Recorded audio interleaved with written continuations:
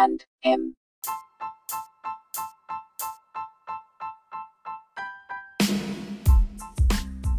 Hello listeners, Namaste and welcome to T&M, that is Thoughts and Monologues. I'm your host Vatsal Gadvi, welcomes you to the fun journey of thoughts as well as my quirky monologues on interesting stories, facts and fictions with no strings attached to its boundless topic of discussion. So hop on and let our imagination lead us as we sail upon this ocean of infinity. Happy listening! Hey guys, today's T&M topic is a poem and an afterthought based on my quarantine life. And it goes like this. I wasn't blind, but now I see those birds flying back to their nest as the sun sets. I wasn't blind, but now I see this orange evening sky over the horizon like never before. I wasn't blind, but now I see those green leaves waving in motion when the cold breeze of a pleasant evening touches my skin. I wasn't blind, but now I see those early lit up stars as they begin to appear from the post-evening sky as the darkness roll over.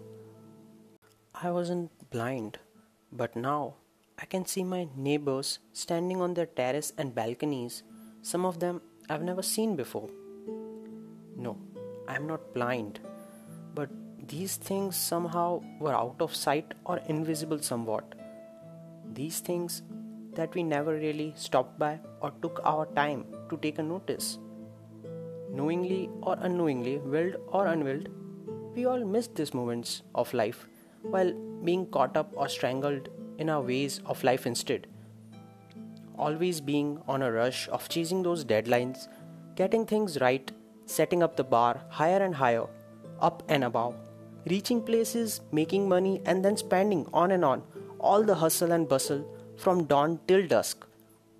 Can you relate to that? Well, now we all see it. The birds, the sky, the stars, the leaves, the strange neighbors, don't we? Above all, we realize that making money, doing the things that matter to us will happen and needs to. But one shouldn't lose this newly refound sight either. So don't be a prisoner in your life and take some time off the routine to feel the feelings and emotions in life, because life will never be relieved. And remember, life needs no goal. Life in itself is a goal to be lived and experienced to the fullest. Peace.